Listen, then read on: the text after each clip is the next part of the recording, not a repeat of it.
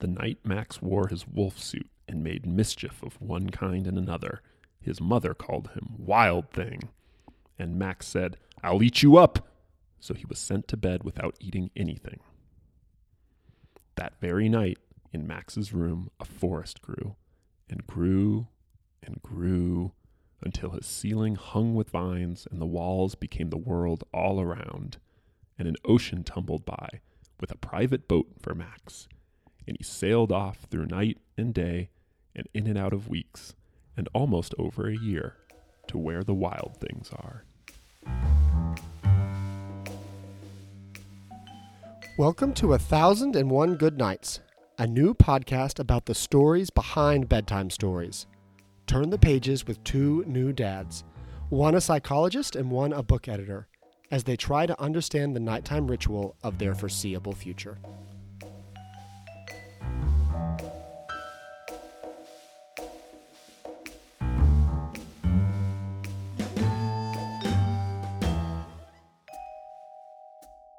Nick, sometimes when I tell people that I do a podcast on children's books and they say, I don't think I ever remember reading a book as a child. And then I say, what about Where the Wild Things Are? And then they say, oh man, that book was my childhood. So let me ask you this. Why is this the book that gets the people going? That's a big question.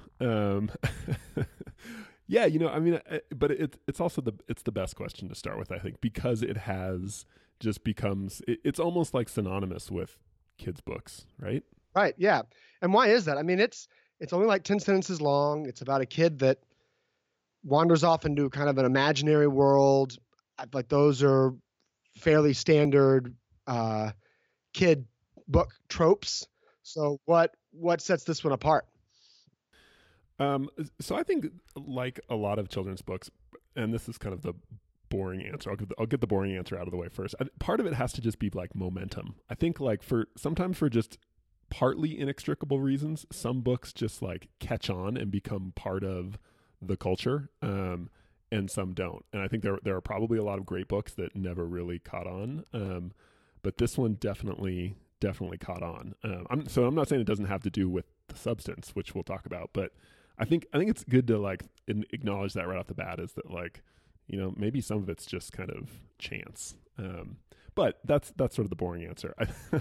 Well, this is kind of what we talked about with Pat the Bunny. Part of it also was that chance, and then also at the time I feel like there weren't many books that were like this that made adults a little uneasy in terms of the way that they portrayed both children and adults. So Max has a temper tantrum and he's the main character. And then we can talk about this a little bit later too, but the mother in the book doesn't really come off like you can be sympathetic to her, but her main action in the book is sending her child to bed without any supper. So, I mean, and leaving supper for him at the end, right? Right. Well, I mean, I guess we can talk. Maybe we should talk about that a little bit. So, what do you? One thing is, how do you read? Kind of her only line in the book is like she calls Max a wild thing, and that's in all caps. How do you read that when you're reading the book? Like, is it in a kind of an effect, like you wild thing, or is she screaming at him? Like, is it in all caps because she's yelling? I mean, I tend to read it as in kind of a, you mean like literally read, like how do I read it to my kids?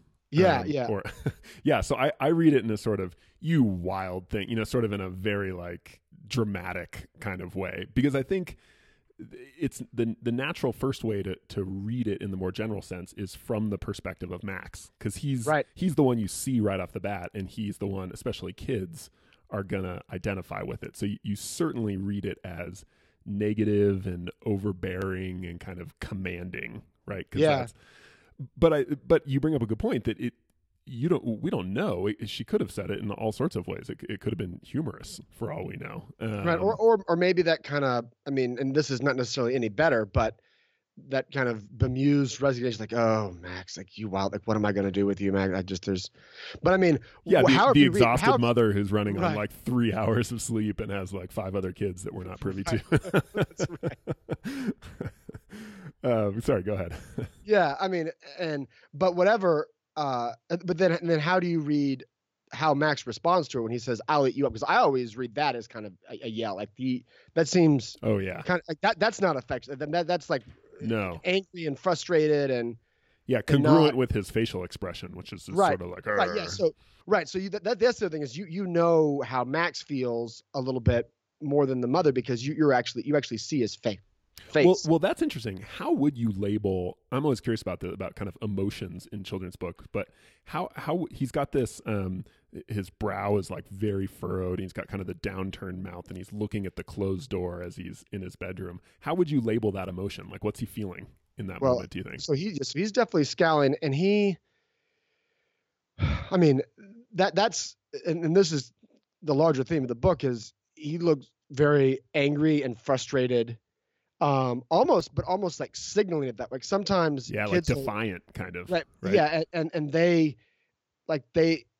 kids assume that facial expression sometimes when they don't know what to say and they just want to give off emote like it's a very pure kind of emoting like I'm angry, I don't really know how to articulate that, but that it's kind of like the kind of thing that you say when you say "grr" or something. Right.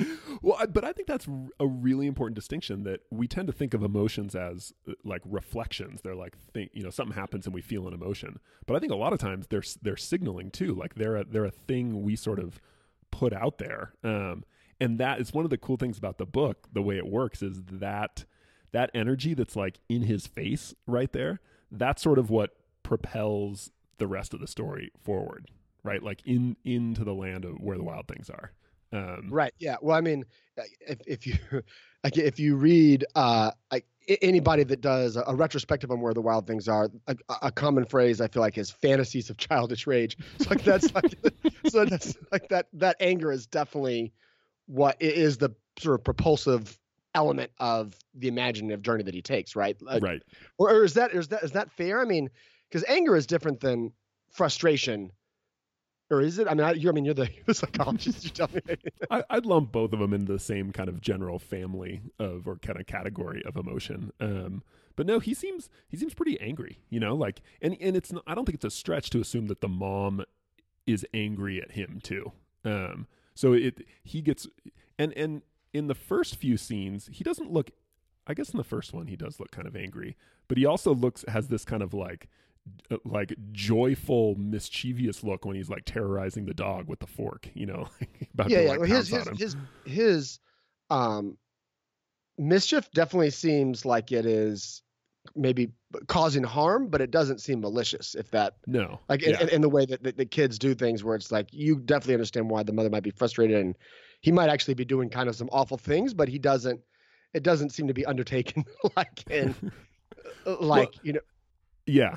And I think frustrated is actually a good word because it sort of implies that you want to do something and that someone or something is thwarting you and like getting in the way. I think that's like a specific nuance that's more helpful than just anger. It's like I just want to run amok and be a wolf and like do my thing. But this like object possibly stab the dog with a fork in a friendly sort of way. Right. And I'm being thwarted from what I want to do. So I think frustration is actually a really good word for that. And that I think that kind of moves us into the one way to look at the movement of the book is to go from being very frustrated and thwarted, but then he sort of finds himself traveling into this world. And all of a sudden, he like finds his like agency and power. He very quickly becomes king of the wild things by kind of taming all these like hideous monsters. So he gains that sense of control and power that he felt like he didn't have back. Is that too much of a stretch like that? No, that seems right. I mean, who knows? The other thing is that this book is, I'm not entirely certain what happens in the book. Does that make sense? Like in some ways, it's almost impressionistic Yeah. kind of like, you're hit with this sort of snowball of emotion or something. And it's kind of hard to decipher exactly what's going on, but that seems as a good an explanation as anything, if you're going to break it down. Yeah. But I think that, I don't know. And I think that probably resonates. I would imagine that resonates a lot with kids, that kind of feeling confined and frustrated a lot. Not only because other people are in charge of you, but also because you just aren't very good at like expressing yourself, whether it's verbally or anything else. Like you're not very good at having control. You don't really have the capacity for it. So it's sort of it's not hard to imagine that on a very primitive level, like that's a fantasy of every single kid. Right. And, is to have more control. Right. Yeah. Not just kids too. I think that's. Yeah, I think it's especially true of kids. But I mean, I rereading this book, that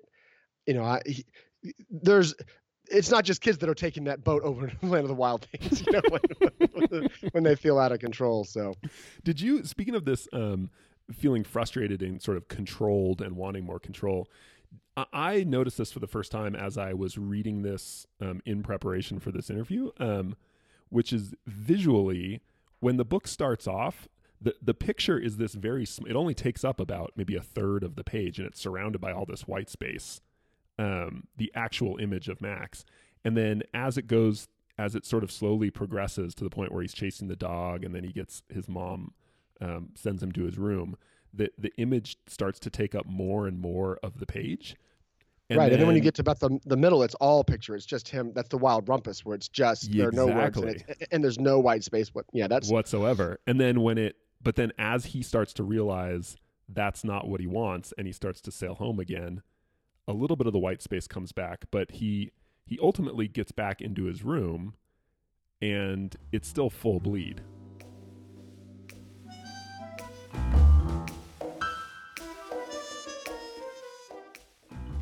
"Now stop," Max said, and sent the wild things off to bed without their supper. And Max, the king of all wild things, was lonely and wanted to be where someone loved him best of all.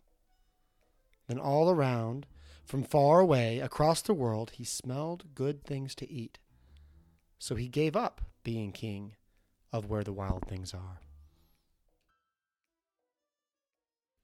We should talk a little bit about the language in particular, because this is one of the things that kind of confuses me. Yeah, and the other thing about it is it straight. So this is, I don't think that anyone's arguing that this is a classic, and that the languages there are some really beautiful phrases in there. Mm-hmm. But this is for me a hard book to read. Super hard.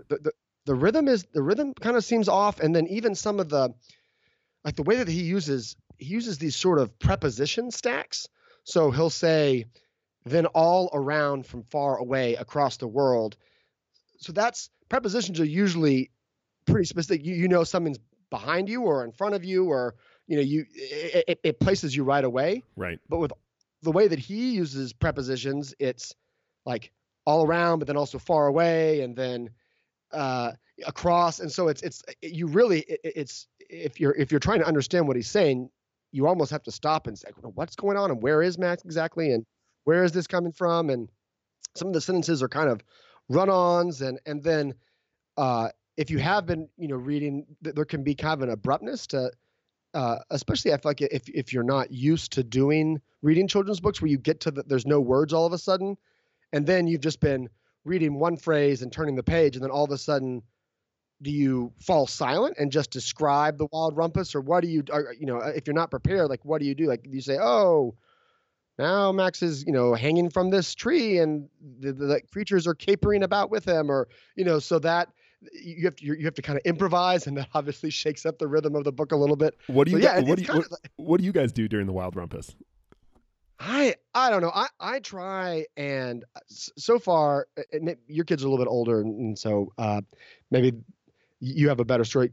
Jack isn't really that interested in Wild Rumpus. I really try and get him into it, because that's the part that everybody remembers loving. But he's mainly obsessed with the fact that one of the one of the wild things has human feet and the rest of them have sort of claws or, animal paws of some sort. Huh.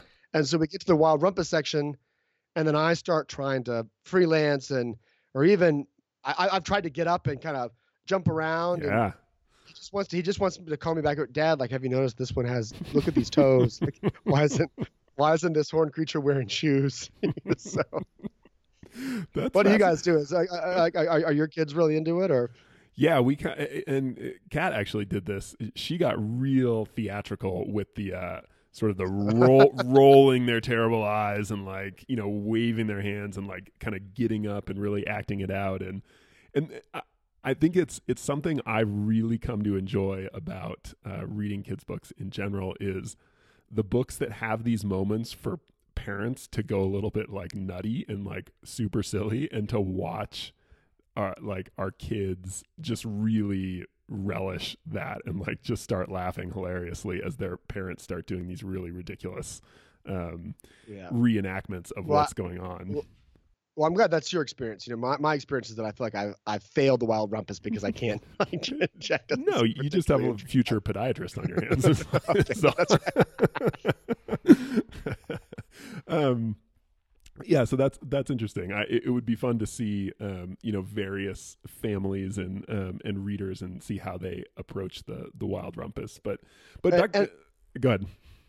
I was just say also I will say, and I feel like I should make this disclaimer, and this is something I worry about. I also worry that I'm not giving this book my all because I have a certain degree of shame attached to it. When I was a kid, one of my friends came over and he had memorized the book, which I think is a testament to how much of an impression the book can make on children.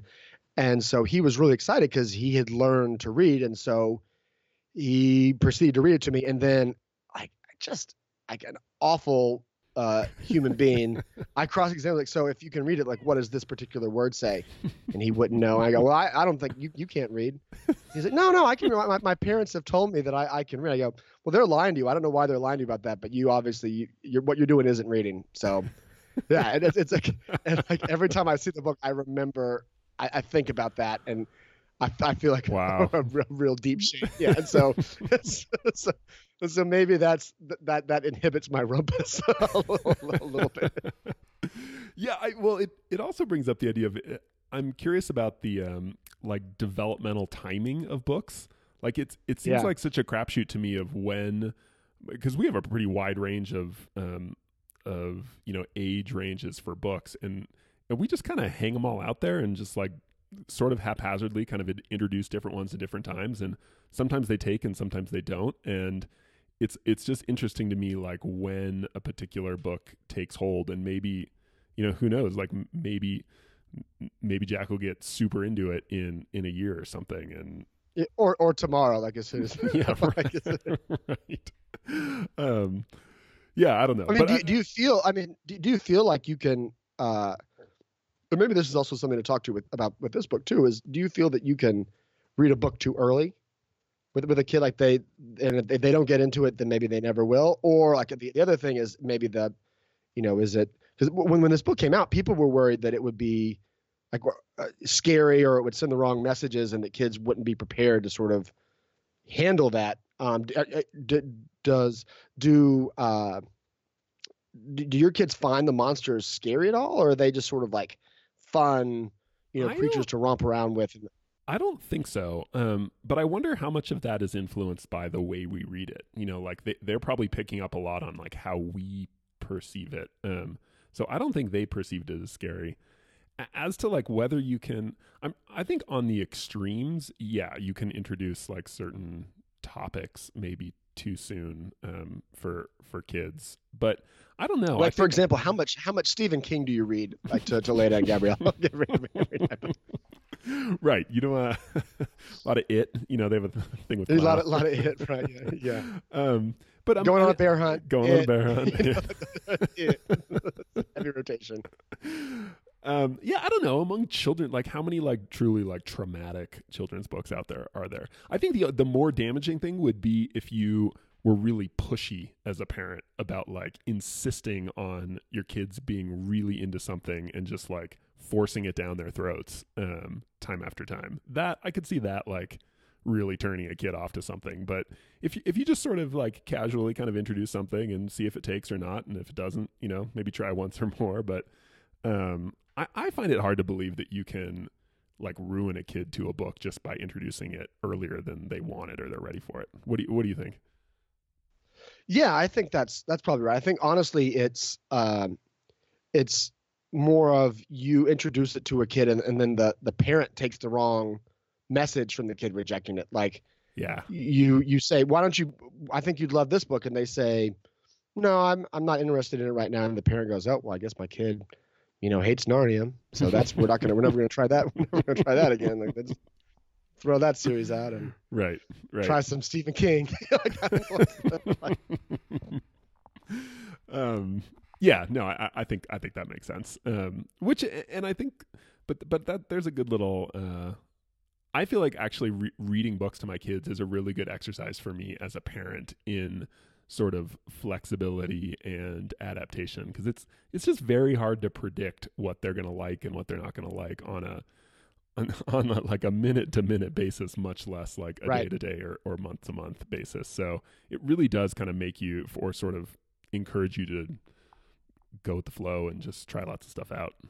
That's our experience anyway. Yeah, no, I think that's right. Like, have you ever read a book where you correctly predicted your kid's reaction? Like, you said you're gonna love this, and they go, yeah, actually, this is now my new favorite thing. Has that ever happened? Or no, because I think the ones that the ones that have been the biggest hits. I'm glad if you'd said yes, I might have hated you a little bit, I think. Yeah, I don't think so. I think the ones like Bear Hunt that have been like perpetual hits that like they keep. Animal Farm, our Animal Friends. My daughter started calling it Animal Farm, and it got contagious. I was like, no, honey, that's a very different book. Just like she calls Where the Wild Things Are 1984. It's the same. It's the same. Yeah, so I don't know. No, I don't think that happens very much. Okay, well let me ask you this question. Sorry, and then if you've got other thoughts, you can let me know. But do you think that so we've kind of agreed that Max is angry or frustrated in the beginning, and then he goes where the wild things are. Does that seem like an effective way of kind of working out his frustration? Like, is that, like, you're a psychologist, does that seem like that was the right move on his part to sort of resolve some of these issues through this imaginative journey, and like, or is it just it just kind of his anger kind of spin itself naturally by itself? And does that question make sense? Yeah, like, totally. And I think it gets at a really important but confusing dilemma in psychology, actually. So for a long time, and a lot of people have written about this book saying it's basically sort of a portrayal of the idea of how central an impact kind of childhood anger directed toward a parent can be, and how that can be. And people theorize that was what was going on with the author, and they really put a lot into that. But the big idea is very, very fraught. Yeah. For a long time, people really put a lot of stock in the idea of what's called the cathartic theory of anger, which is just the way to eliminate anger is to let it out. So you vent, basically. And the more you can kind of vent your anger, the more it will sort of dissipate and go away. But what we actually know over the last 20 or 30 years of a lot of research is that the opposite is true. The cathartic theory of anger is not only incorrect, it's actually harmful. The more you elaborate and vent on your anger, the worse it gets. So just sort of biting your tongue, so you're not and kind of. So you're not venting it. You're actually feeding it. Is that the? You're essentially elaborating on it and increasing it in intensity. So in a lot of ways, sort of bottling it up and just biting your tongue is a preferable strategy. That being said, an important distinction is between maybe venting your anger and validating anger. Okay. And validation is the idea that if your kid's super angry, and does something really inappropriate as a result of that anger, you could stabs the dog with a fork, maybe. Yeah, right. Yeah. You don't want to just like encourage your kid to Right, keep elaborating on that anger and just keep stabbing away and let it all out, right? But you also Right, yeah. you probably don't want to just kind of walk away and say, well, kids will be kids.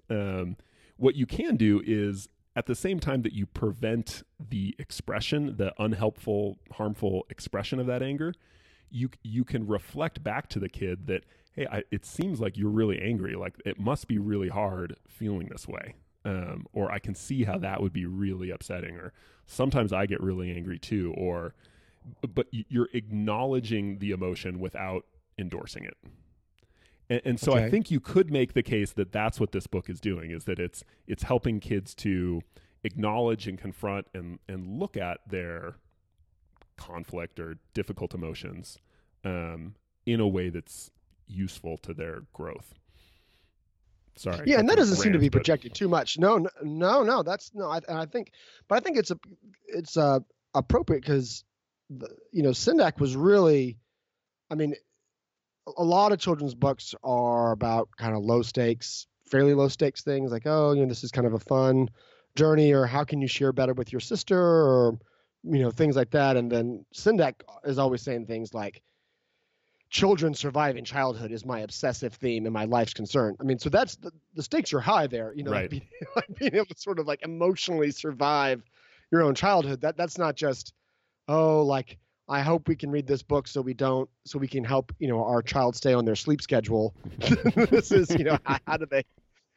how can they get out of this whole life stage alive? And so I think that he took emotions and feelings and kind of what's going on inside a child's brain really, really seriously.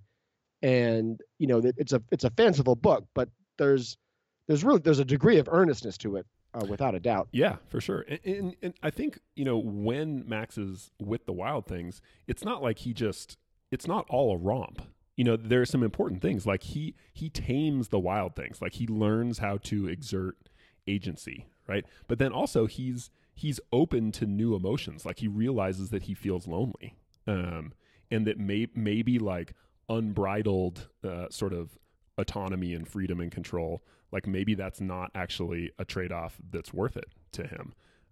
So there's actually a lot of there's also like a place and time for things too. Like, he says, they romp, and he goes, now stop, and Yeah. and he sends them to bed, and so maybe he's more sick. It's definitely he gets to play adult too and kind of see what's that like, and he becomes maybe more sympathetic to his mother, like once he, heavy as the crown, as they say. Right. Yeah. So I feel like he learns a lot, over the course of that, his adventure. And he comes back different. I mean, he's still a little kid and he's still in a wolf suit. But clearly, like, he's learned a thing or two, being with the wild things.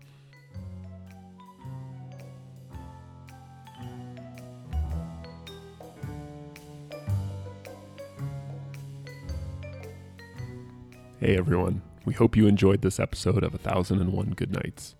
If you want to learn more about this book and other bedtime stories, check out our website at 1001goodnights.com. That's 1001goodnights.com. Be sure to sign up for our monthly email newsletter to get updates about upcoming seasons and other new content. Finally, please help us out by rating the show on iTunes. This helps spread the word about the show and get it in front of new listeners each week.